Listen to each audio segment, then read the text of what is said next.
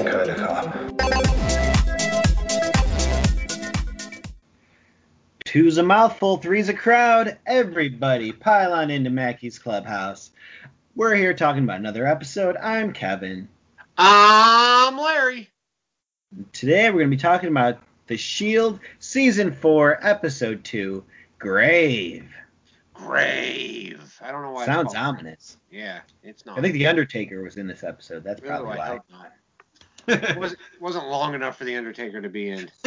He was supposed to be in it, but most of it, he got there late. Yeah. He couldn't get there in the 45 minutes of showtime. Yeah, 45 minutes was just him walking to the set. The original air date was March 22nd, 2005, directed by Paris Barclay, who we've definitely talked about before. I know that guy directed. He had a lot to do with NYPD Blue, I'm pretty sure, if I remember. Oh, yeah, that sounds about right. And maybe two also Sons of Anarchy, right? Oh, that sounds. I'm sure. Yeah, I'm sure Kurt Sutter would have brought in all those guys. Yeah. I don't know why he wouldn't. Yeah. He brought in most of the cast at some point, so. Now, this episode's in black and white, which was weird, I thought. I don't know. It was an odd choice. Stylistic choice, yeah. Yeah. And it was silent, too. So that was it was like The Artist. Yes. But people didn't pretend it was good. This episode was written by Kurt Sutter, which again you can probably tell it was Kurt Sutter because A, it like many of his episodes ends with the musical montage, and then B, this might be the most Kurt Sutter of them all because his wife is in it. Yeah, she is in it. Yep, that is for sure. For sure, she's definitely in it. I don't get it, but all right. Anyways, so this episode you don't starts get that out. He has a wife. I don't get like her with him. Like I'm not shitting on either one of them, but I don't know. Like I don't know. Maybe I don't know. Maybe is she Gemma Teller in real life? Is she like? Do you think she's more that than like a Peg Bundy type?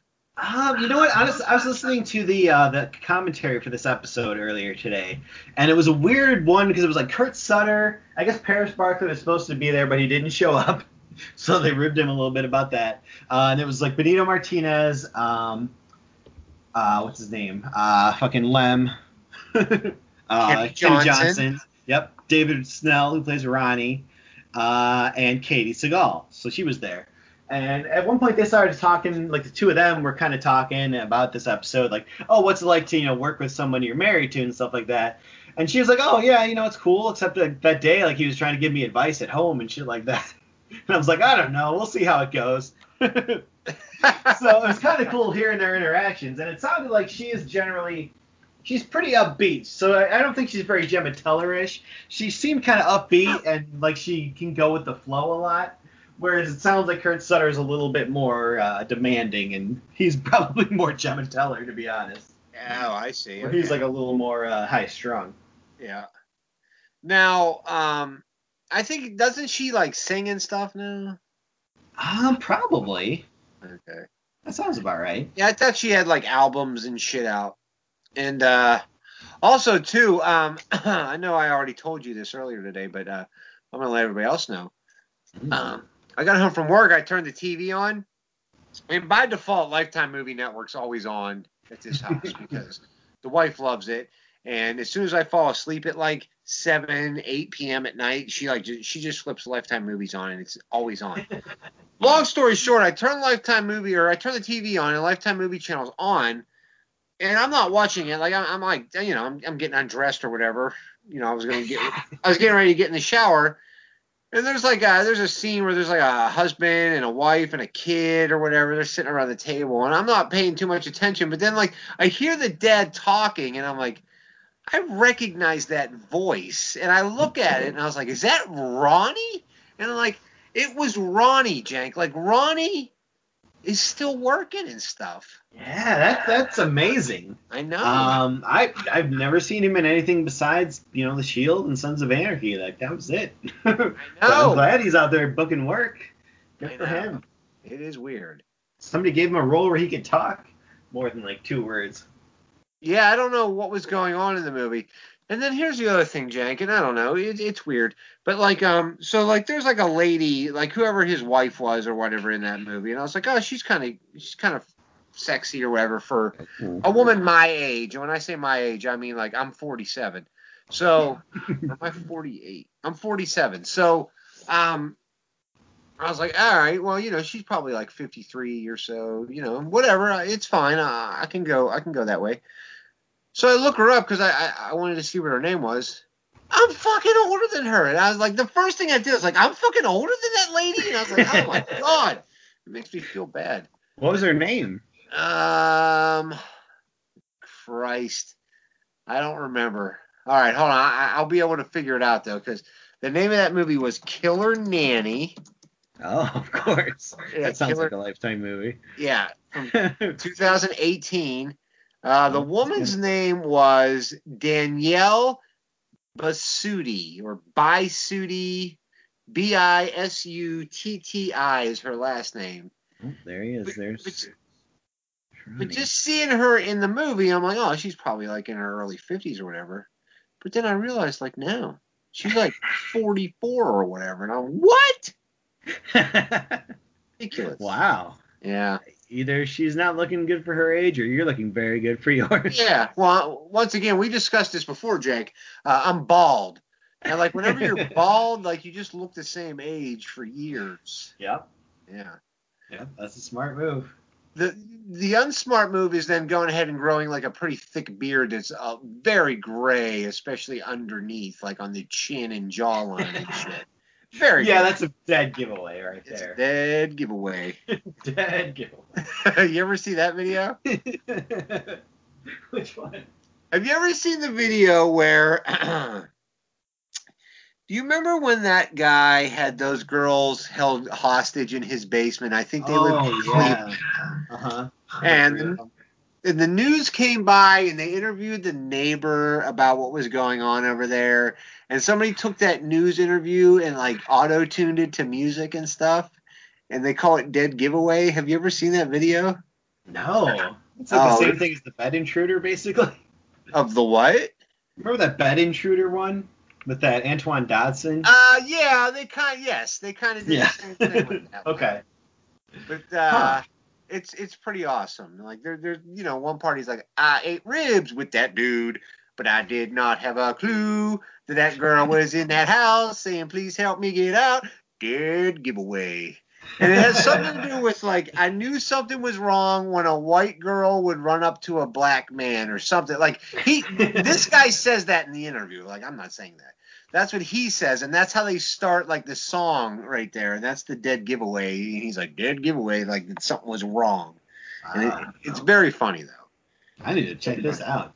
Yeah, it is good. Yeah. It's old as fuck. I don't know. It's probably, I don't know, 8 years old, but it was a good time when it was. I know what I'm doing after this episode. Dead giveaway. So anyways, Jake, The Shield, though. Yeah, here we are, episode 2 of season 4. Yeah. Starts out with Shane and Army, his new partner. Yeah, Shane's got a new partner. It's Michael Pena. Yeah, Michael Pena. That guy's pretty awesome. He's good in the Ant-Man movies, but in most things, especially this show, I think he's pretty awful. Really? Yeah, I don't buy him for a second on this show. Like, he just screams of guy acting, where it's like, nope, this doesn't feel like a real person at all. Really? Yeah. It just sticks out like a sore thumb to me. I'm trying to think, like, what I liked him in. But I never, like, had a problem with the guy, but I never watched Eastbound and Down. I was never into that show. I mean, I tried a couple episodes. It wasn't. I know in that Fantasy Island that came out earlier this year, he also wasn't very good. Oh yeah, I don't hate that movie as much as you do. Yeah, I know. You know what he was on though, Jank? Do you want to take a guess what Michael Pena was on at some point? Ecstasy. No, I don't. Not drug related. No. I don't know. Oh, we were looking for Pacific Blue, Jank. Pacific Blue. Of course. He was on an episode. I wonder if he was better on there. He used all his acting chops on Pac Blue. He played Rabbit. AC Slater. He was Rabbit on the episode Bangers. Oh, Rabbit. Yeah, very good. I shall call you Rabbit. Maybe he's 8 Mile. Maybe he's Jimmy Smith, Eminem. Yeah. We can only hope. Mom Spaghetti. All right, so yeah, Shane and his new partner, they take down like a little brothel or whatever, I guess. It's like a whorehouse. I don't know what the fuck it is. It's like a massage parlor, but there's more going on there than massaging. People are fucking shit. Like underage sex and shit, and they basically just take those girls and they're gonna give them to some other pimp later on. Yeah, like Shane's like, we get to, you start to get the impression that Shane's kind of running his own shit Vic style. Yeah. He's got like way more reckless, like just as you would expect from Shane. Like Vic, he tried to keep it under control. Shane's working like 18 different angles at once and thinks there's no problem here whatsoever. No. He's like, yeah, I could do this. I'm as good as Vic. But nope, he really is just the little brother. Now, they arrest some dude there. Like, was he like some kind of athlete guy? Did I get like the impression that maybe he was like a basketball player or something? That guy they arrested there. I never got that impression. Okay. All right, never mind that. It could have been, but maybe they just didn't spell it out. Let's see. Oh, so next we're back at the station. Danny meets Glenn Close. Glenn Close got a bunch of cameras getting brought in and all kinds of shit. She's making changes, Jank. Yeah, she is. Yes, she is. This is pretty much Danny's only scene in the whole episode. Is it? Much like the last episode where just like they don't know what to do with Danny and Julian anymore. Like they have nothing going on in this episode. There's basically just this one scene where she's like, hey, what's with the cameras? And that's it. Oh, all right. I didn't even notice. Yep. So we cut back to like Shane, they're still at that whorehouse or whatever, and he's telling his partner like, oh, hey, pocket that right. Take put 2 in the evidence bag and put 1 in your pocket. And he's like, what? And then don't stop to get laid and park your SUV out in front of the chick's house. Yeah. So that someone could steal it. And don't marry anybody who has a mother who's a piece of shit too. Yeah. Ugh. So the new, Michael Pena's like, what? I ain't doing that, but he does it anyways. He ain't into it. He's kind of like Lem. Like, I'm just gonna do it because you're my partner. That's the only reason. Yeah, I guess the army, his buddy, was actually in the army, ironically enough, and so he's kind of fresh out of the military and kind of new to policing. So he's kind of, he's a bit of a rookie there in this regard. Okay. See, you picked up on more of that than I did. Yeah, I think he says that when he's introducing him to like Vic later on. Oh, I see. All right. And now we're back at the morgue because we find out Gilroy died. Yeah. So Vic's going down to like. Told you last season we find out more about Gilroy, but not alive. Oh, we find out more about him this season? Well, just this episode, basically. Oh, okay. Yeah, I promised sometime in season 4 we'd be seeing Gilroy again, and we did. But I did see him. Yeah, he has a big, huge beard and shit. So that's where Vic goes down to the morgue, and Peg Bundy's there because she's the ex-wife, and she's there to ID the body or whatever, but she doesn't really want to because she hates him. Yeah, with good reason. Yeah, but somebody has to do it. Yep, so it's up to Vic now. Yeah. And, he IDs him. He's like, yeah, that's him. And the coroner's just kind of like, oh, fuck, like, this guy was the assistant chief? And Vic's like, yeah. And she's like, what the fuck happened? He's like, take your pick. Because apparently he died of a whole bunch of things, essentially. He had cirrhosis of the liver. He was dehydrated. And I guess he technically died puking out his own vomit. So basically, things went to shit once he got to Mexico. Yeah. Or maybe, I'll be honest with you, maybe things went great. Yeah, that doesn't sound like a bad, last 6 months or whatever. Just drink till you're gone. I don't mind it.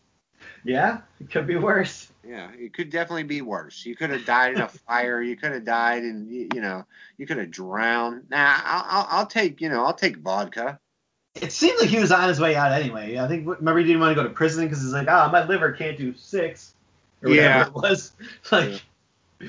I think he knew he was a fucking alcoholic and he was going out sooner than later, so might as well just, make it sooner and have a good time.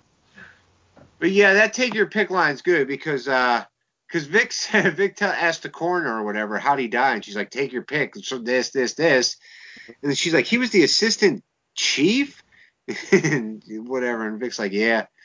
And then she's like, what happened? And he's like, take your pick. And that's where the theme song comes in. Ba, ba, ba, ba, ba. 7 minutes. 7 minutes, right on the nose, basically. Did you notice, by the way, in the previously on the Shield thing, they've changed the music this time?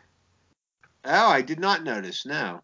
It used to always be that same wah wah like now it's all like techno-y and like 80s or something. It's like weird. Oh, I'll have to pay attention. I did not notice that. No. Yeah, it's. So they do that on the DVDs too. You got to sit through that shit. Yeah, they actually give you the option of you can play the episode without it though, so that's kind of cool. Ugh. Did you have to sit through a Donald Trump commercial? Because I did. I did not. Fuck that bitch. All right, so. Where are we? All right, Brandon, let's get back on subject. Yeah, so Shane rolls in with his arrest or whatever to the barn. Yeah. And it's pretty cool because he's like, I am here, everybody, yeah, or whatever he says. I don't know what he says. He's really hooting and hollering. Yeah. And then he sees Monica's just like, who's the cowboy? Yeah. Because he that's pretty much what he's acting like. And it's like, bitch, you know who the fuck that is. You know who Beth is or Gail or whatever from that fucking. We don't even know Gail. You definitely know who Shane is. You read everybody's fucking files. You knew Lem. He was gone. You read his file. So she knows Shane Vendrell. Maybe she just didn't have pictures or something. Because, again, Lem, she didn't recognize him right away. It was like, oh, Lemansky? Like, she knew his name, but she didn't know him by face. That's a good point. All right. I'll let it slide this time, Jank. Just once. Only one time. Glenn, closer on thin ice. You are on such thin ice, you fucking bitch. And so Lem's also at the barn right now. So we got Shane at the barn. We got Lem at the barn. We got Vic at the barn. We got Ronnie at the barn. We're almost all back together, Jank. Yeah. So close. Shit night. We get a storyline with Danny and Julian. They pull up. There's a big shootout going on. Somebody's running away. Somebody's shot.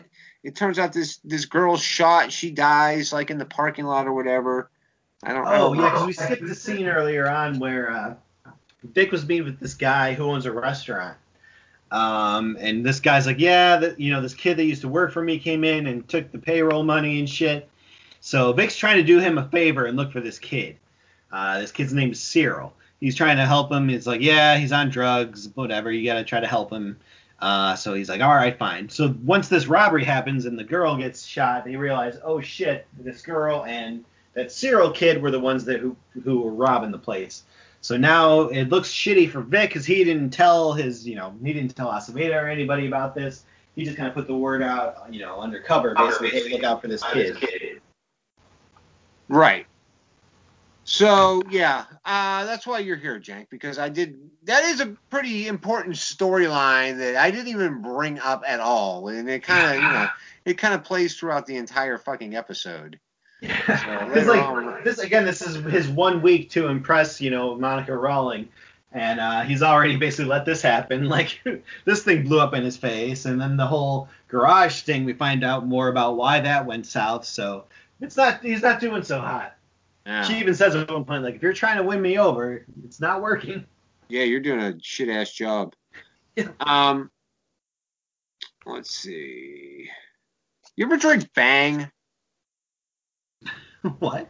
Have you ever drank Bang? No. What's that? It's some kind of, like, new energy drink, like a Red Bull type of thing. Yeah. All right. Anyways, so Aceveda is interviewing Lewis, the guy that owns the car, whatever that is. The car shop, yeah. And he's like, oh, I know what the fuck you've been doing. You've been tipping all your fucking people off, and you got other businesses going on the side, and you're doing all your shit. Yeah, he started a new business under his daughter's name or something. Yeah. And that's the one he's been doing all the high-profile clients, doing their custom cars in that business.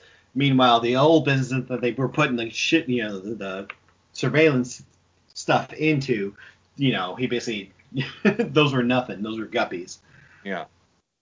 So, meanwhile, Vic and Glenn Close, they're watching this interview in the interview room, and she's all like, how the fuck did you miss this? Yeah. It does seem pretty bad. How could you not realize that? Yeah. I guess he's just not very good at looking into business records and that kind of thing. That's not exactly Vic's strong suit. Well, either way, it don't look good. It does not look good. And to be honest, I'm not sure what he does by the end of this episode that really changes her mind. I think he just looks her in the eye. Yeah, that's about it. That's about it. Yeah. It's not like he did a spectacular performance in solving crimes in this episode. Not really. No, nothing too great. So Vic goes to meet with Shane and his new partner. There's a racist comment here. I ain't right. So he basically wants to talk to Shane about who's bringing the drugs in or who's selling crack, something like that, right? He's looking for information from Shane, but then basically he's like, "Hey, Gilroy's dead, and you need to go to the funeral." Yeah, which is weird because he was trying to get Lem to go to the funeral too, and Lem's like, I don't know, is Shane gonna be there? Because then he doesn't want to go, but then he's trying to get Shane to go too. He's like, that's not gonna end well. You get both of them to go. And Shane's pretty much just like, I wanted him dead, so probably not going to go to the funeral. That is true. Yeah. But Vic is insistent that he goes. Yep. Glenn Close and Aceveda, they have a conversation about the cameras and the bathroom getting fixed because he can't believe that she would waste 35% of her budget on a bathroom. Mm-hmm. Because her and Dutch ended up in the bathroom at the same time, and she's like, what are you doing? He's like, what are you doing? He's like, we're going to the bathroom together. And she's like, no, we are not. So she's fixing the men's room finally, which has been broke since episode 1. Yeah, it's been a long fucking time, and Aceveda never did anything about it. He's like, whatever. He didn't care. But she's got this whole plan where she's like, no, we can totally pay for this now because I got this asset forfeiture program going, and it's gonna we're gonna seize property from drug dealers. When they get arrested, we'll take their homes, their cars, all that shit, and sell it off, and then some of that money comes to us, some of it goes back into the community. Basically, that's how it's gonna fund all this stuff. Yeah. That's gonna fund Vic's new gang thing that she's thinking about putting in front of him. And he's like, oh, the chief's never going to go for this. She's like, I already did, bitch. Yeah. But then he sells her out later on. Oh, God. He is in full just mustache twirling villain mode in this episode. Yeah. There was just nothing redeeming about him. I know, but he's pretty awesome. Where are we at here? Okay, so Dutch and Claudette, they're at the hospital now, and we get this scene where, maybe Dutch is hitting on Corinne. Yeah, it definitely gets a little bit flirty between the two of them. Yeah. Not overtly so. They're not, talking about, getting together after work, but it's definitely they're having more than just, they're making eyes at each other a little bit. Yeah, something's going on for sure. Dutch talking, making jokes. Even still, man, I don't know, Dutch. Just move on. Vic already fucking hates you. Yeah, you give him more reason, he will literally just kill you and, put you in a ditch somewhere. Yeah, he will find a way to get away with it. He can't just punch you in the face because he thinks you're a punk and shit and a little fucking sellout or whatever, but now you're hitting on his wife and shit. Yeah, he's going to punch you in the face. Everybody's be like, well, I mean, you shouldn't have hit on his wife. You were kind of asking for it. Yeah, this is on you, I think, sir. But anyways, they're looking for this prostitute named Olive Martini. Yeah. At least that was the name she gave at the hospital. Yeah, Olive Martini. She got raped, but then she kind of ducks out of the hospital so that they miss her. But they end up tracking her down later on. Claudette, like after this, Claudette's kind of mentioning, I guess she didn't pick up on the whole sexual tension between Dutch and Vic's wife, and instead is like, hey, James has this like family friend who he wanted to set you up with and shit. And she mentions she's kind of describing her, and Dutch is like, oh, is she black? And like then Claudette just shuts the fuck up. She's like, nope, forget it. Yeah. Yeah, it's a weird scene. It is because like it's kind of like I like Halle Berry. I like Beyonce. Like he's trying to justify. I don't know. It's creepy. Like he's so horny to get laid, man. Like, oh please, I think Beyonce's hot. Just give me your phone number or whatever. I'm so horny and Dutchy. It's weird. It's true. Yeah. Yeah, he won't let it go, but she's, at this point, she's just like, nope, it's over. Not going to tell you. Yeah. But he won't let it go. So, but it's an interesting dynamic between the two of them throughout this episode. It's something to do. Yeah. It's some good scenes. So, Glenn Close and that Lewis guy. They got Lewis in the cage. Glenn Close is kind of like working this dude. Mm-hmm. She wants info and shit. Like she wants to reopen the thing and basically put cameras in the new business and that kind of shit. Start the whole thing up with the under the new business. But she needs a name first because the old deal's gone. So we gotta have a name if we're gonna go to the DA and pitch this. And he's like, I'm not telling you no names until I get a deal. Yeah, so there's like a stalemate going on. She's slipping them Red Bulls and Baby Ruths and all kinds of shit. And I don't know why he wouldn't just say the name. Like, it's not like they can do anything with just that information. Like, oh. What exactly are they going to do unless they let him put the cameras in the car? Yeah. So Vic's out looking for the kid, Cyril. Mm-hmm. They show up at Anthony Anderson's place. He bought a house or something like that, and they're fixing it up. Like, I don't know, some kind of bullshit.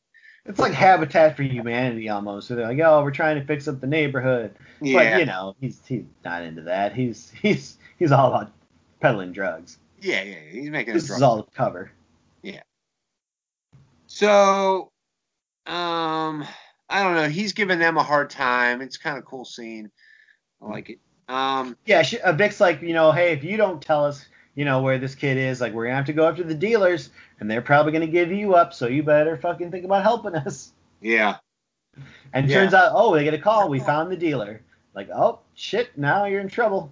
So they go chase down the dealer. The dealer is this kid on a bike.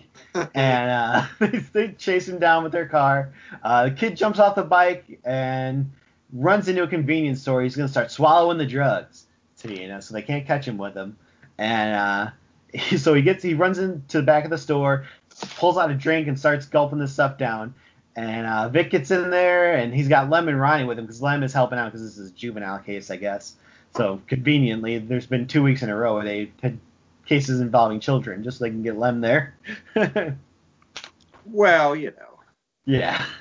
From a story perspective, I see what they're doing there. But so they find this kid and they're like, oh shit, he swallowed it. So Vic grabs a bottle of mustard off of the one of the aisles there and just shoves it in this kid's mouth and starts squeezing. And this kid pukes up fucking drugs and mustard, and it's fucking gross. It is gross. It's all over his face and shit, and it's mixed with red pop. It's so nasty. It's one of the grossest looking pukes I've ever seen. Yeah, it is. It is gross. Yeah. That's gotta smell fucking weird. Yeah. Yeah, it looks like Ronald McDonald bled out. It's nasty. It is gross. It is pretty bad, but it's great at the same time. And so they end up taking him back to the barn, and Aceveda's pissed off about the whole mustard thing, and Vic's just like, hey, I was saving his life.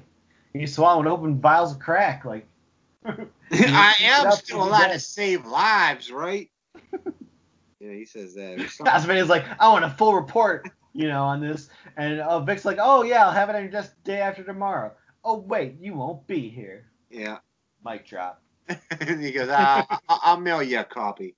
But anyways, Mustard Dude tells them that Cyril guy's probably at Underhell or Underhill. I couldn't tell what he said. Oh, yeah, I think it's Underhell. Underhell.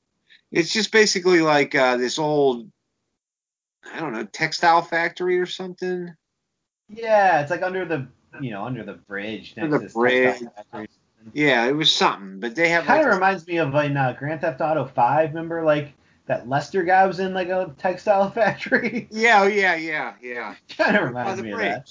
Yeah, exactly. See, maybe that's where they based it off of. And there was that bridge glitch. At least when I was playing, and that was the bridge you could like jump into the wall.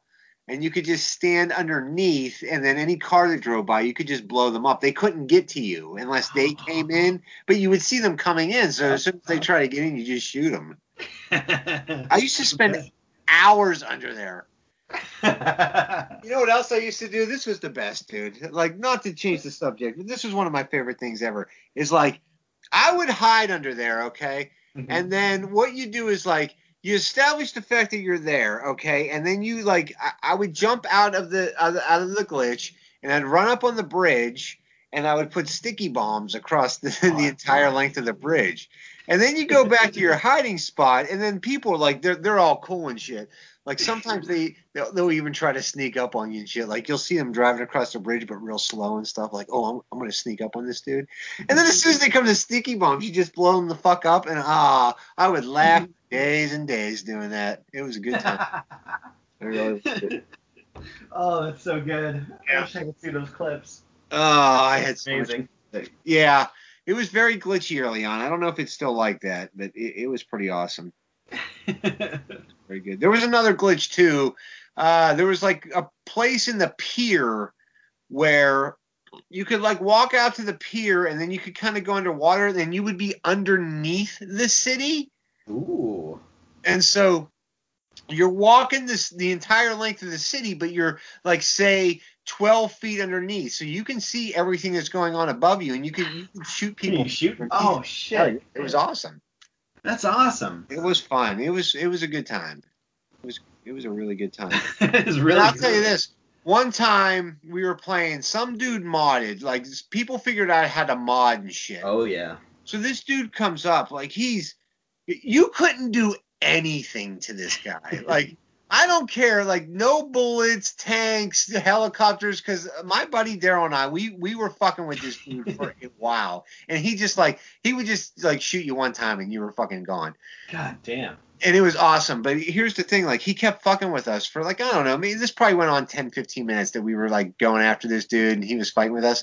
But he had like modded the game so hard. So as soon as like we got done fucking with this guy, like he gave us each, I forget how he did it, but we each got like $2 billion from the dude. Oh my God. And we went out and we bought every fucking car and tank and truck, and it was awesome, dude. That's so cool. Yeah, it was a good time back then. That has nothing to do with the Shield, and people listening to this shit don't even know what the fuck I'm talking about, but I love Grand Theft Auto 5. Hell yeah. Great game. Yeah, it was good. So, yeah, they find Cyril there. He's going to be like, he almost got killed by Ronnie. Ronnie took a couple of slugs at him, but I guess Ronnie's not a good shot. Yeah. I blame his burn. Yeah. But, so they get that dude, and they take him to the hospital, I guess, right? Yeah, and they're kind of asking him as he's, laying there in withdrawal, just, hey, who sold you the drugs and shit. They get a name, and Vic's calling in, and that cook guy shows up just as he's telling Ronnie, hey, this guy, this guy's the dealer. We got to find him. So then, is this where they, do they go after the dealer yet, or is this when we go back to Dutch? Well, Dutch and Claudette, they find the beaten hooker. They find Olive Martini or whatever her name is. Yeah. Because they found out the convenience store, like next door, caught it on camera. So they have videotape of it now. So they were able to figure out who this lady was based off the videotape. But unfortunately, it only has the rapist, the back of his head. But Aceveda's like, oh, you got to make copies of this tape so that the DA could have one and shit like that. But find out later, not so much. No. That's not why he wanted them copies. No. More like No. Yeah, the DA does want it. The David Aceveda. That's who wants it. She definitely wants it. We get a scene, too, where Shane and his partner, what's his name? Oh, Army. Yeah. They're like delivering those girls. They're like hassling some pimp. Yep. I don't know, like Shane's got like street workers going on, and I don't know what the fuck's going on. But like he goes in, he like karate chops his pimp in the neck while he's eating dinner and shit, and then he gets like one of his girls to blow Army out in the parking lot. I don't understand any of this. Like I don't understand Army like, oh, okay, I'll just take a blowjob out here while you stare at me inches away. That ain't weird. Well, at least Shane does say, I'm gonna go, I'm gonna go back inside. Yeah. He doesn't stay for the whole blowjob. That would be very awkward. Even as far as it went, it was you're already been here too long. Where I'm not this now. That's true. Like she's on her knees and my pants are being unbuckled. Like it's already weird that you're watching this. I don't want to be in a car with you later on now. Yeah. You've seen too much. We find out like the place where Cyril was getting his drugs is on fire. Uh-oh. Yeah, big. I can't remember the guy's name. Big Knish or something like that. Fat Benish, I think it was. Oh, Fat Benish. That's it. Yeah. They're like, they're asking the people around there, are you sure it was that guy's place? And like, yeah, you can't forget a 300-pound guy on a scooter. Yeah. But they find out that like, oh no, whoever started this fire used cooking oil. Uh-oh. Dun dun dun. Aceveda's jerking off to that rape. Yeah, that's pretty uncomfortable. Yeah. He just puts he's like in his office, the lights are all off, and he just puts the tape on and just starts touching it. Yeah. And you're like, oh no. I love myself. Oh, love me. Clearly, he is still having a lot of issues that he is dealing with. Yeah. And Dutch and Claudia are getting nowhere with the hooker. She's just being very uncooperative. And Aceveda's just like, I'll get this. I'll be the better cop. And I'm going to do this. And he goes in and unplugs the camera for some reason. And you're like, oh, shit. Like, he's going to, try to bond with her over what they've both been through. Like, he's going to confess that he also got raped. That's why I just want anyone to see. But really all he does is just be like, hey, sorry that happened to you. So apparently he doesn't want anyone to know that he decided to be nice to someone. That maybe if you were nice to someone who got raped, they might be more cooperative. No cop has ever thought of this before. Well, it doesn't fit his character, per se. Yeah. I guess. Like, look at him being all caring and shit. What an asshole. All giving his shit on being his last day. Yeah, it's my last day. I decided to care for once. Yeah. By the way, I jerked off to your rape. Yeah. Yeah, he left that part out. Yeah. Conveniently. So Vic. Well, they also find out that that hooker is HIV positive. Oh, that's true. So yeah. The rapist now has it, and who knows who else. Oh man. Yeah, there's like a South Park joke. Do you remember it with the HIV positive? I'm HIV positive. Like I'm not sure I'm HIV positive. It's I can't remember what episode it's from though. But anyway, that sounds early on. Yeah. I don't think it's early on. I think it's more not like probably in the last 7-8 years. Oh, really? Yeah, I think. But anyways, it doesn't matter. So Vic and them are interviewing the Fat Benish guy, and he basically tells them like crack's out and heroin's in. You got to get to H. H is what's selling around here. And then it turns out that basically, crack's being pushed out because it's bad for the the neighborhood, essentially. Like, crack people are nuts. Yeah. With heroin, you just get high and just kind of lay there. So Sleepers, I think they call them. Yep. So, like, they're not out committing crimes. They just kind of fucking, veg out and shit. But I'm not sure it works like that. Like, if you're addicted to crack, like, your body needs fucking crack, I don't think you have the option of just being like, well, I guess heroin will do instead. Well, I'm assuming they're thinking like, well, those crackies will just move to where the crack is. Oh, and they'll just get new people? Yeah, they'll just get heroin? Yeah, and then all the heroin seekers will come to their town. I guess you always want your town to be known for something. Like how, let me ask you this. You live near Chicago-ish, right? Yeah. Okay, that's a big city, they say. It's one of the bigger ones. So I'm told. So, realistically, how long do you think it would take you to find crack in Chicago? Because I wouldn't know square one to go to find crack in Pittsburgh. Yeah, 100%. Like, I would not have a clue where to fucking go. Like, where to even start. I've never seen, like, people just hanging out in the corner selling shit. No. I've never seen that either. Like, they always say, like, every movie and TV show you watch, there's always, like, drug dealers just hanging on street corners, but I've never seen that. Me neither, unless maybe I just don't go to those areas of town. Yeah, maybe. But then, I mean, I'm probably just going to get robbed and not end up getting any drugs anyway. Yeah, I hear you. All right, by the way, so I was just curious. Also, if you get a hold of any crack, just let me know. That's all I'm saying. Just call me up or whatever. You got my number. You have to dispose of it safely. I'll need your help.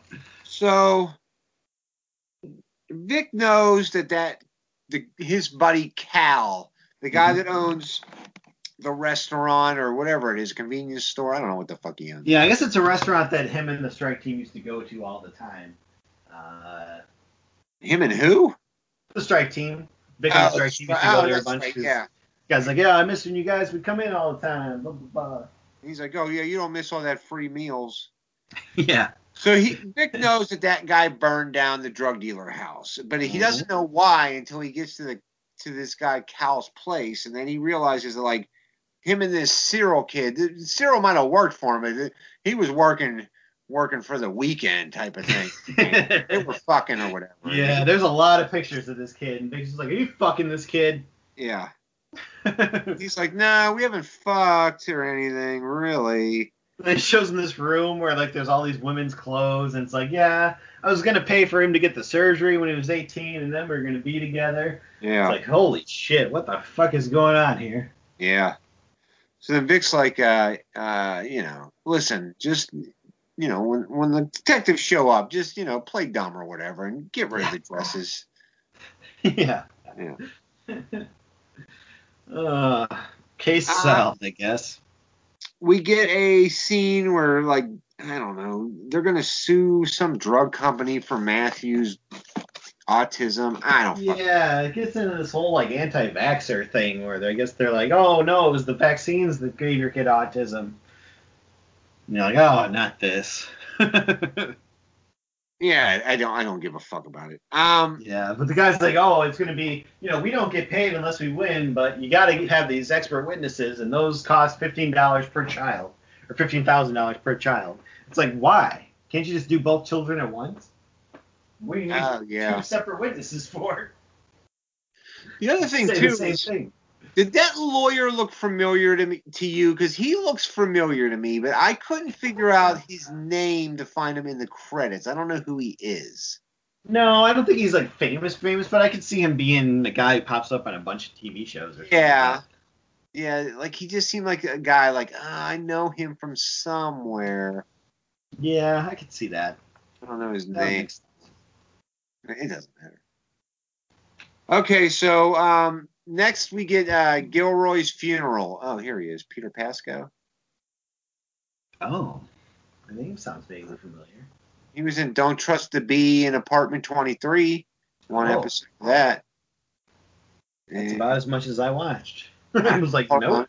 Let me see if he's in Pacific Blue. Oh, this seems like this was his first thing. Really? Wow. Yeah. Good for him. Starting out strong. Yeah. I mean, he's on a good show. Not exactly a great part, but. Yeah. I mean, he's been on a lot of stuff. He's done a lot of things, but a lot of shit nobody's watching. Like, nobody's watching Youth Pastor Kevin. Nobody's watching Mrs. Fitzgerald is Missing. You ever watch that? Yeah, I didn't think so. Nope. All right, so we're at Gilroy's funeral, and we get a scene towards the end where, like, Vic tells Glenn Close, like, he wants to be in charge of the gang team or whatever. Mm-hmm. Oh, yeah, the gangbang.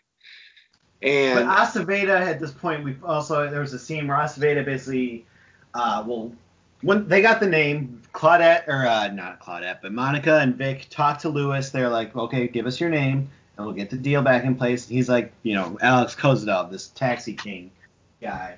And they're like, all right, that's pretty big. We're going to get this thing going again. And so Monica tells Aceveda, she's like, all right, we're going to get this taxi thing going again. But I could have waited till you left and taken all the credit, but I'm not going to do that. I figure me and you can take it to the chief together, and we'll both, get the credit for this. And Aceveda's just like, oh, yeah, let me think about it. And he fucking goes behind her back and goes to the chief himself. And doesn't mention that she was involved at all. Just once again taking someone else's idea and not giving them any credit whatsoever. Well, that's why he's moving up the ranks, and she's not. He is such a douche. Yeah, he is a douche. I hate him. Yeah. So at this point, she knows that basically, okay, like now Vic is stuck working this new garage thing. Because basically, Aceveda made sure that was part of the deal with the chief. Like, oh, hey, Vic's got to be the one running this. And so Monica's at this point, she's talking to Vic, and she's telling him all this. And she's like, well, if you're going to be working this garage thing, then you can't do the street crime detail or whatever. So he's like, no, I can do both. Like, Ronnie will do the tapes. I'll just supervise. Ronnie, again, getting the short end of the stick. Yeah. And he's like, I got to be out in the streets making a difference and shit like that. And Monica's just like, well, there's only one way this is going to work. With all this asset seizure and stuff like that, like, they're going to have to give IED, like, a total free pass to the barn, and they're going to be all up in our grill all the time. So you got to make sure you're doing everything right and by the book and playing everything totally straight, or this whole program goes down. Yep. IED and everything. You gotta be, it's gotta be transparent as fuck, you bald bitch. Yeah. Like your scalp. Yes. Yeah. Like and he's like, yeah, I'll do it right. I'll do it 100% right. And it's very fitting that this is all happening at Gilroy's funeral, because Gilroy all the way around has been basically a tool they use to show, like, here's what could happen to Vic, if he keeps going down the path he's going. He's going to end up like Gilroy. So he's seen what happened to Gilroy, and he's ready to change his ways and trying to play things on the straight and narrow for once. Unfortunately, he's got Shane out there who is going to keep him from being able to do exactly that. But he's doing his best. He really does want to change and be a better person. Yeah, like you can, even as you mentioned earlier, like he's friendly with the wife. He's trying to do his best there. Like, you know what I'm saying? Like, does seem like he's making an effort and shit. And there's the scene at Gilroy's funeral where, Nancy, Katie Siegel, is just like, fuck him. Like, he couldn't keep his dick in his pants, and he was a fucking asshole. And Corinne's there, and she's just kind of like, yeah, this all sounds familiar. Yeah. Sounds like somebody I know. Yeah. You can tell Vic's he's like, oh, God, I don't want to be that dude. Yeah. So he really is trying his best here. But unfortunately, we get a scene with Shane near the end, where Vic once he alerted Shane to the whole thing about them dumping crack to make room for heroin, he decided to follow Shane later that night and see what he's up to, because he kind of thinks he's getting in bed with Antoine Mitchell, but he's not for sure yet. And this just confirms it, though, because he sees him meeting with Antoine Mitchell's top guys late at night. Antoine Mitchell's there, but he won't get out of the car. Yeah, he's just sitting in the car chilling. Yeah. So he'd be like, I'm not involved. whatever these gangsters are doing. Yeah. I was just getting a ride. Yeah.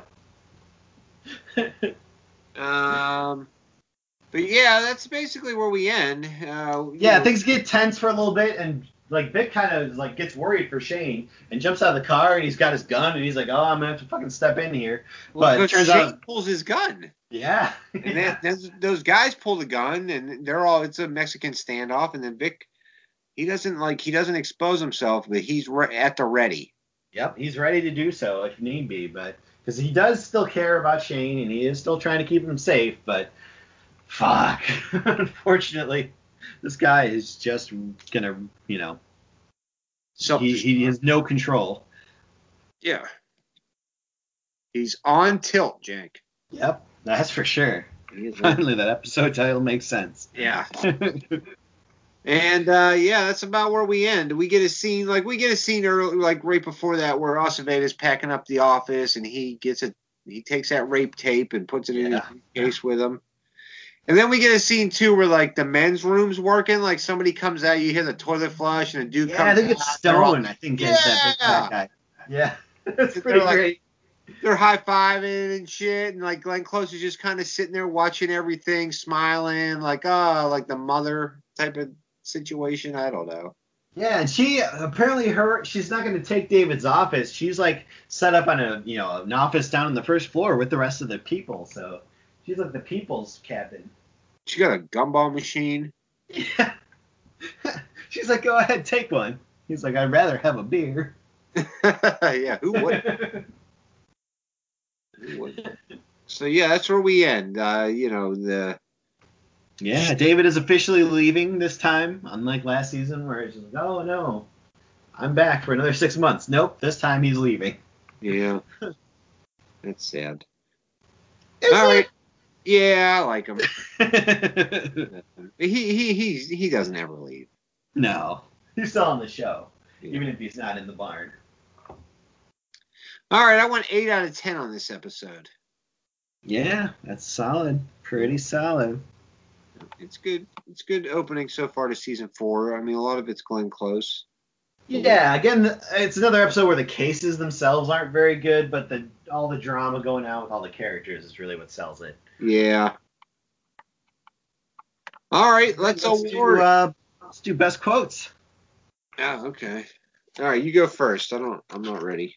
Best quotes. Well, I brought it up at the beginning of the episode when Army's going to get his blowjob outside, and then Shane finally decides to leave, and he's like, 2's a mouthful, 3's a crowd. Yeah, I had that one down. That's a good one. Yeah. The scene earlier that we talked about where Glenn Close and Dutch are going to use the bathroom at the same time. Mm-hmm. And she's like, no, we're not. So Dutch is like waiting outside to use the bathroom, and some guy comes in and he's going to use the bathroom, and Dutch is like, somebody's in there. And Vic comes down the stairs at the same time. He's like, hey, Dutch boy's been promoted to bathroom monitor. It's a shitty job, but somebody has to do it. And he's like, Dutch is all humiliated by it and shit. Yep. That's so good. I love that. Yeah, that's a good one. Vic still has it in for Dutch. It's good to see. Nothing has changed there. Not really. I like when Fat Benish's place burns down, and Vic's like, you got insurance, right? He's like, yeah, I'm in real good hands. Yeah. More commercial jokes. That's what I need. The scene where they're all Vic and them, they're chasing that kid down in the bike they're driving in the car and shit. And Vic's like, this is why you should always wear a helmet. And then he just he just runs into the dude on the bicycle. I was like that he yells like, park the Schwinn, shithead. That's not a great line. It's tough to say, but let's see. Oh, I like when Vic's talking to Shane and they're talking about Gilroy, and he's just like, yeah, money and pussy make men do evil shit. Yeah. And Shane is the perfect example of all of that. Yeah. Yep. It really is. earlier when we see Glenn Close and Danny when they first meet, yes. and all those cameras are getting delivered and shit, and Aceveda's assistant comes up, and she's talking to Glenn Close, and she's like, I didn't see any paperwork for these cameras. And then Glenn Close is like, you're leaving with David, right? And she's like, yeah, why? And she's like, oh, I was just wondering. Yep. No reason. Yeah, or whatever she says there. Yeah, no reason. Yeah. It's pretty that awesome. bitch is annoying as fuck. Yeah. Like when Aceveda unplugs the camera and he's gonna go talk to that hooker, and Claudia's just like, Captain Hooker confidentiality? Yeah, that's a good line. When Vic squirts that mustard into that kid's mouth, that whole scene, he looks at the clerk at the end. He's like, "Hey, clean up in aisle 4." Yeah. It's corny, but it works. It is. It definitely works. Yeah. Let's see.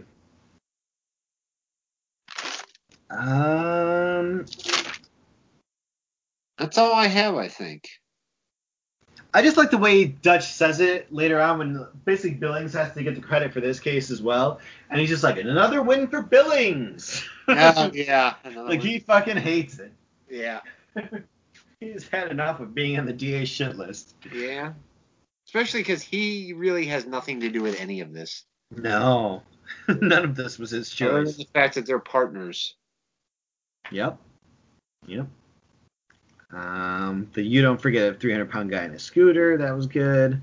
And then when Vic tells Shane that, they're dumping the crack to make room for the H, and he's just like, who told you this? Vic's like, a guy with weight.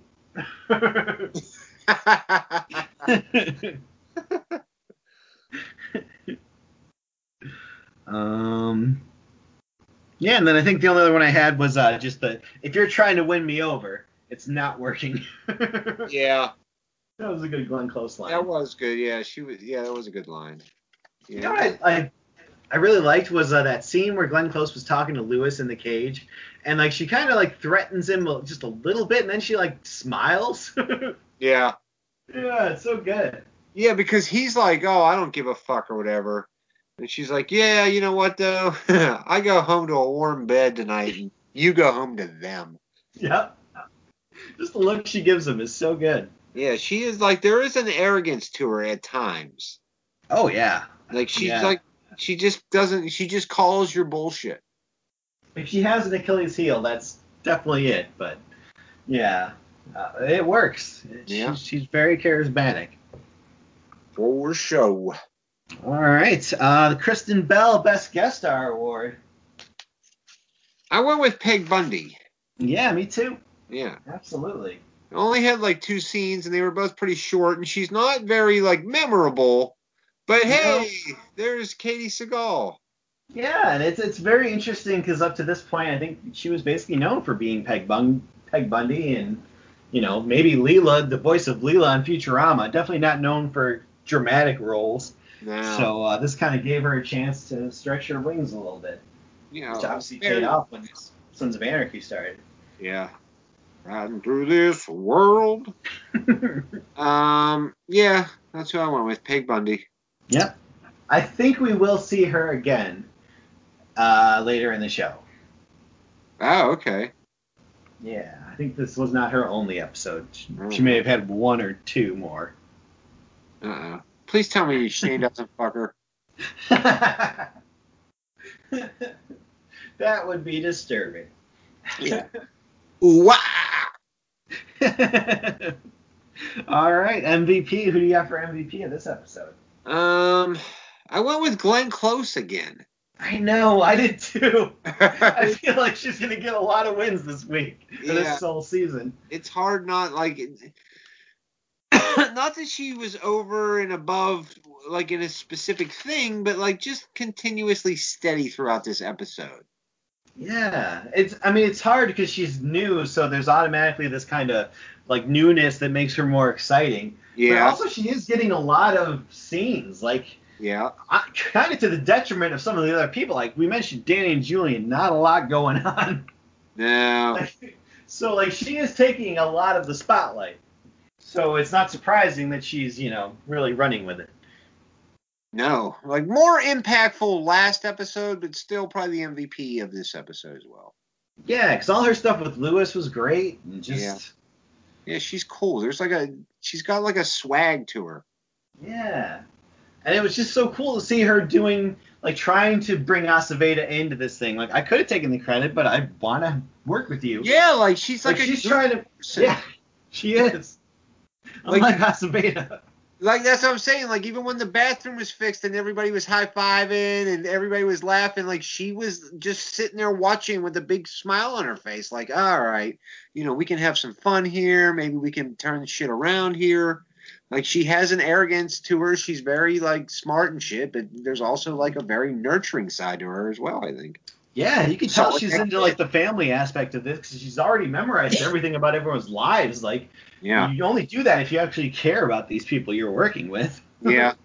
If you want to get to know them. So, yeah, she's pretty great. It's weird that later on in this season she murders each and every one of them one by one, but all right. I mean, that's how they... In a bathtub. Yeah, it's weird. Just like the first episode. They brought that back. Yeah. She did it in the first episode. That was her. Yep. It was all a cover-up. Yeah. I like it. All right, let's do the Vendrell Cup for the biggest fuck-up of the episode. I went with Aceveda for beating off to that rape tape. Oof. That's fucked up, man.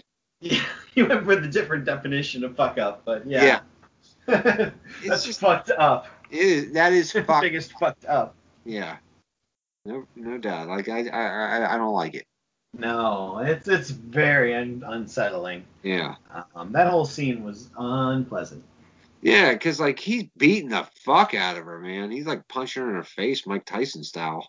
Yeah. He is way into it. Yeah. Yeah, this is going to be a dark, dark season for Aceveda. Ugh. Troubled times ahead. I went with Shane, giving him the old Vendrell Cup. Yeah. Named after him, because the whole getting in bed with Antoine Mitchell, you can tell that's a bad idea. Like, he thinks he's doing what Vic would do, but Vic would not do this.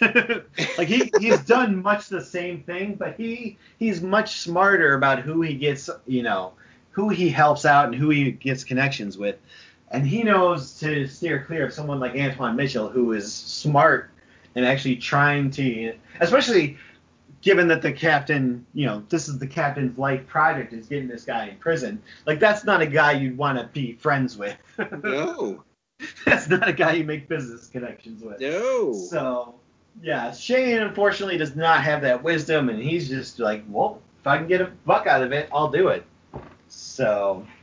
I blame Mara. She's probably putting him up to it. Yeah. That is... I just thought about that. We didn't see any Mara in either of these two episodes. Yeah, we're pretty lucky on that front.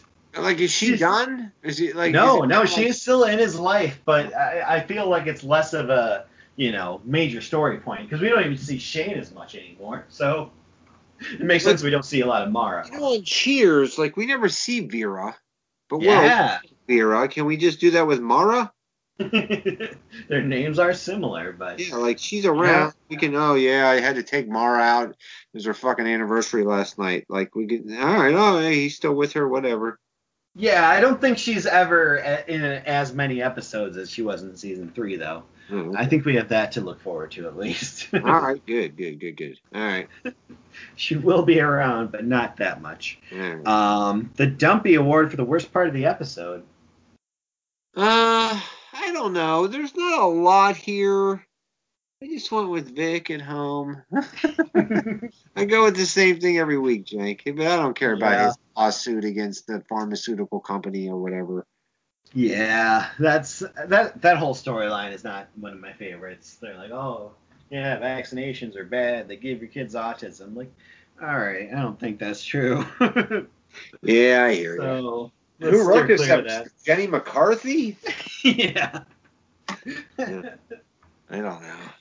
So, I definitely had that as one. I had two other ones, as you kind of mentioned in your biggest fuck up. The whole scene of watching Aceveda kind of jerk off to that rape tape. Like, that wasn't fun. I didn't need that. I mean, I get why they put it in there. It's important to the show, but just not good. And I also had the guy who plays Cal in one of those scenes where when Vic's confronting him about burning down Fat Benish's place, and he's just like, nobody was home. It's like, that was terrible acting. That line reading always bugs me. I totally missed that line, I think. Oh, yeah, you gotta go back and watch it. It's terrible. Nobody was home. Nobody was home. Yeah, I don't like it. All right, well, let's do our casting.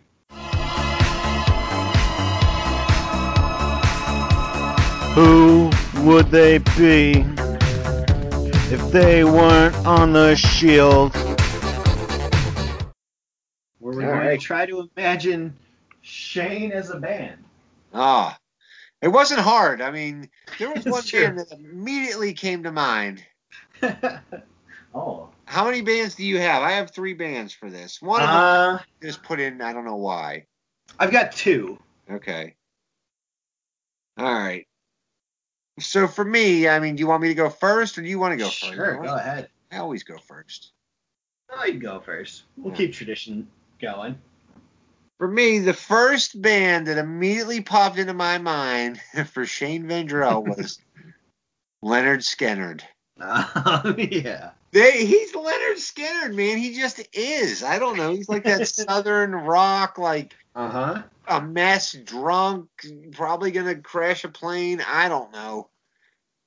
That makes 100% sense. Yep. All right. Who do you have down for Shane? My favorite one that I came up with is basically I went with Scott Weiland from Stone Temple Pilots. To me, he is the Shane Vendrell of the music world because he is just a constant, or was, I should say, a constant fuck up. Yeah. Like he was in one of the biggest bands of the 90s, but then he was constantly relapsing and going to jail, and they couldn't tour for, fucking months at a time because he's in jail, and then he'd get out and do it again. And then eventually, he got in a fight with the 2 brothers in the band, and they just booted him, and they're like, all right, we're done. And then he starts in Velvet Revolver, and it's like, oh, hey, me and these guys are going to have a cool band now. Like, this is basically him, being in Vice with Army. Like, oh, hey, I got this new thing. I know I fucked up that other thing, but now I got a new thing. And then he fucks that one up, too. Well, cocaine is a hell of a drug.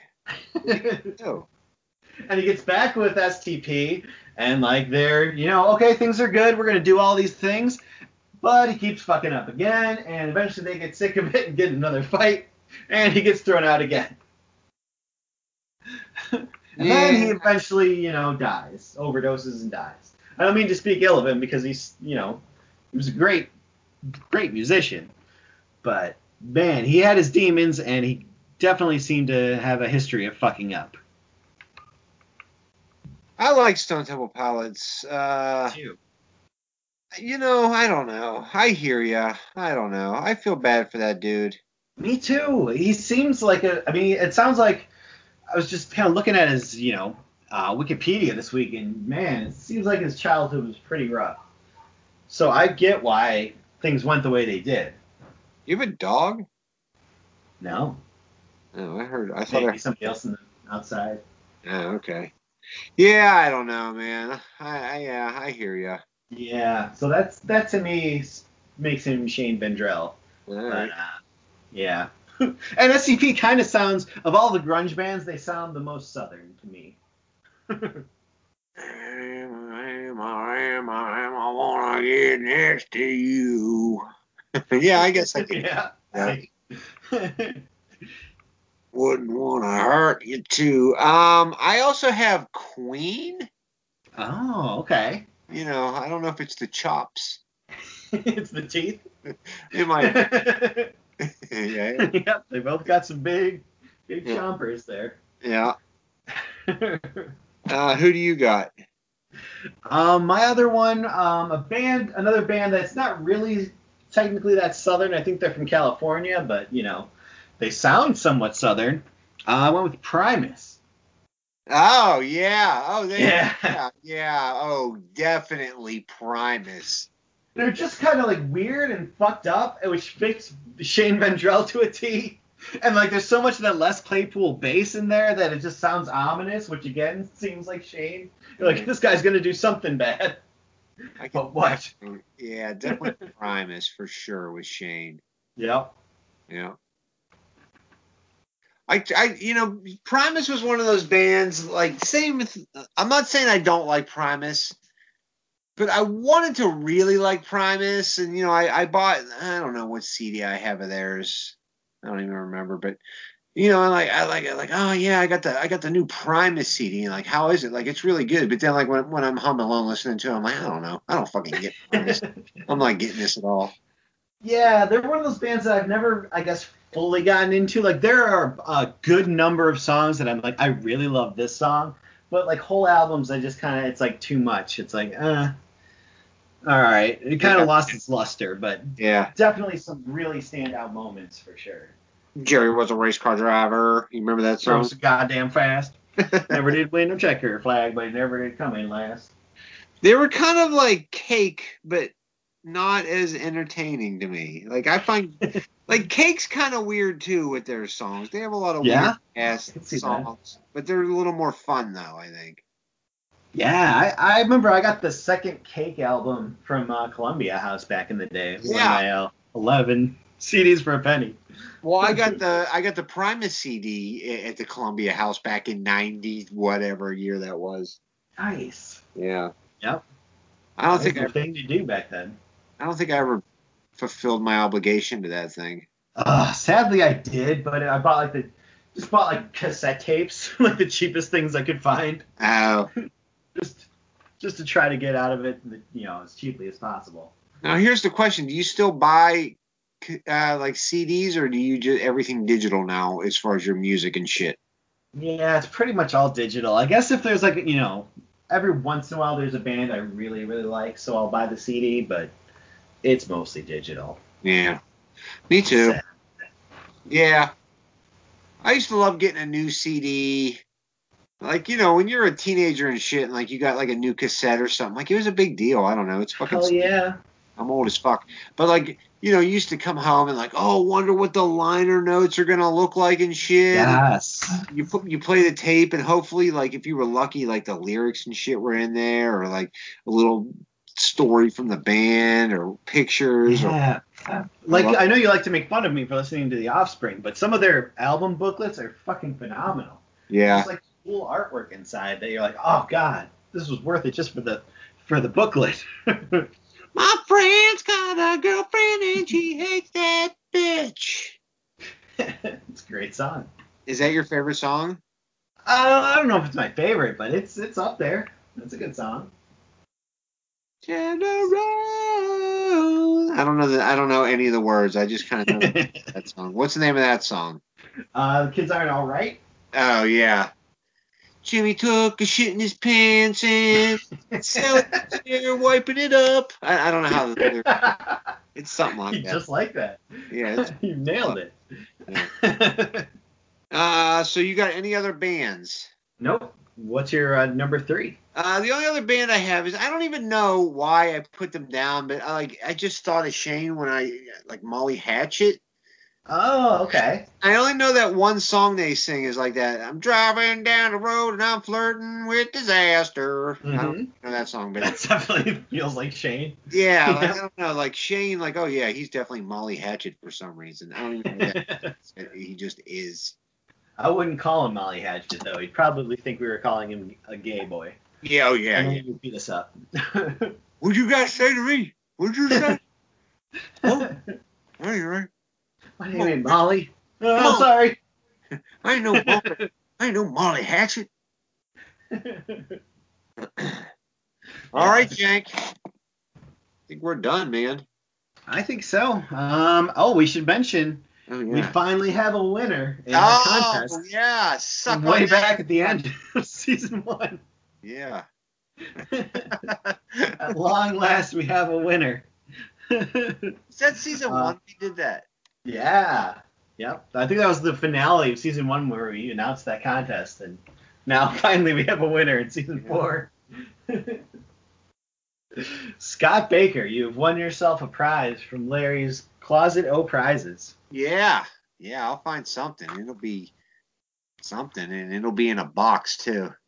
Look for that. In a box? Yeah, we need an address and shit though. Yeah, I just sent him an email before we did the show, so hopefully he'll get back to me. See, that kid's dreams come true. You listen to this show and then you win a prize. Yep. Yeah, so, well, you can't win a prize now because he already got that prize. We haven't done maybe there'll be another prize or another We contest. haven't done any other contests since season 1, but that's because you guys aren't fucking emailing, so I blame you. You blame yourself for not getting anything. Yep. Well, probably if we're going to do another contest, we have to do it soon because apparently it takes 2 seasons to get a winner. So we'll be out of seasons if we don't do it soon. I don't know. 2. So that's Mackey's Clubhouse at Yahoo if you want to email. Yep. And then we also have a Facebook page, right, Jank? Sure do. Mackey's Clubhouse on Facebook. Does You can find us there. Anybody go there? Or? Yeah. Does anybody sign up for that or no? Not really. It's probably got about half as many likes as your LCS Hockey show had. No, I think that one actually had a decent amount by the end, so we're nowhere near that amount. All right. But if you want to see the cool icon that changes every season, at least the color scheme does, go to Facebook. There you go. That's an incentive and a half right there. Yeah. All right. Well, I guess that's it. We'll talk about next week's episodes. Will be season 4, episode 3 and 4. And episode 3 of this season is going to be a very special turning point for this show. This show? Yeah, our show. Why, we're done? No, that'll officially be the halfway point. Oh, we're halfway. Yeah. All right. As of the Monday episode next week, we'll be halfway done. Holy hell, that's awesome. Yeah, we're making it. Yeah, the money is rolling in too, Jank. I just want this this is show a to cash cow. We just didn't know it. I can't keep counting all this money. That's my whole day is just counting hundreds. It was like that scene at the end of season 2 where they robbed the Armenian money train. Yes. Just tables full of it. Yeah, only more gunshots. All right. All right. Guess that's it. Till next week. Bye, motherfuckers. Bye, motherfuckers.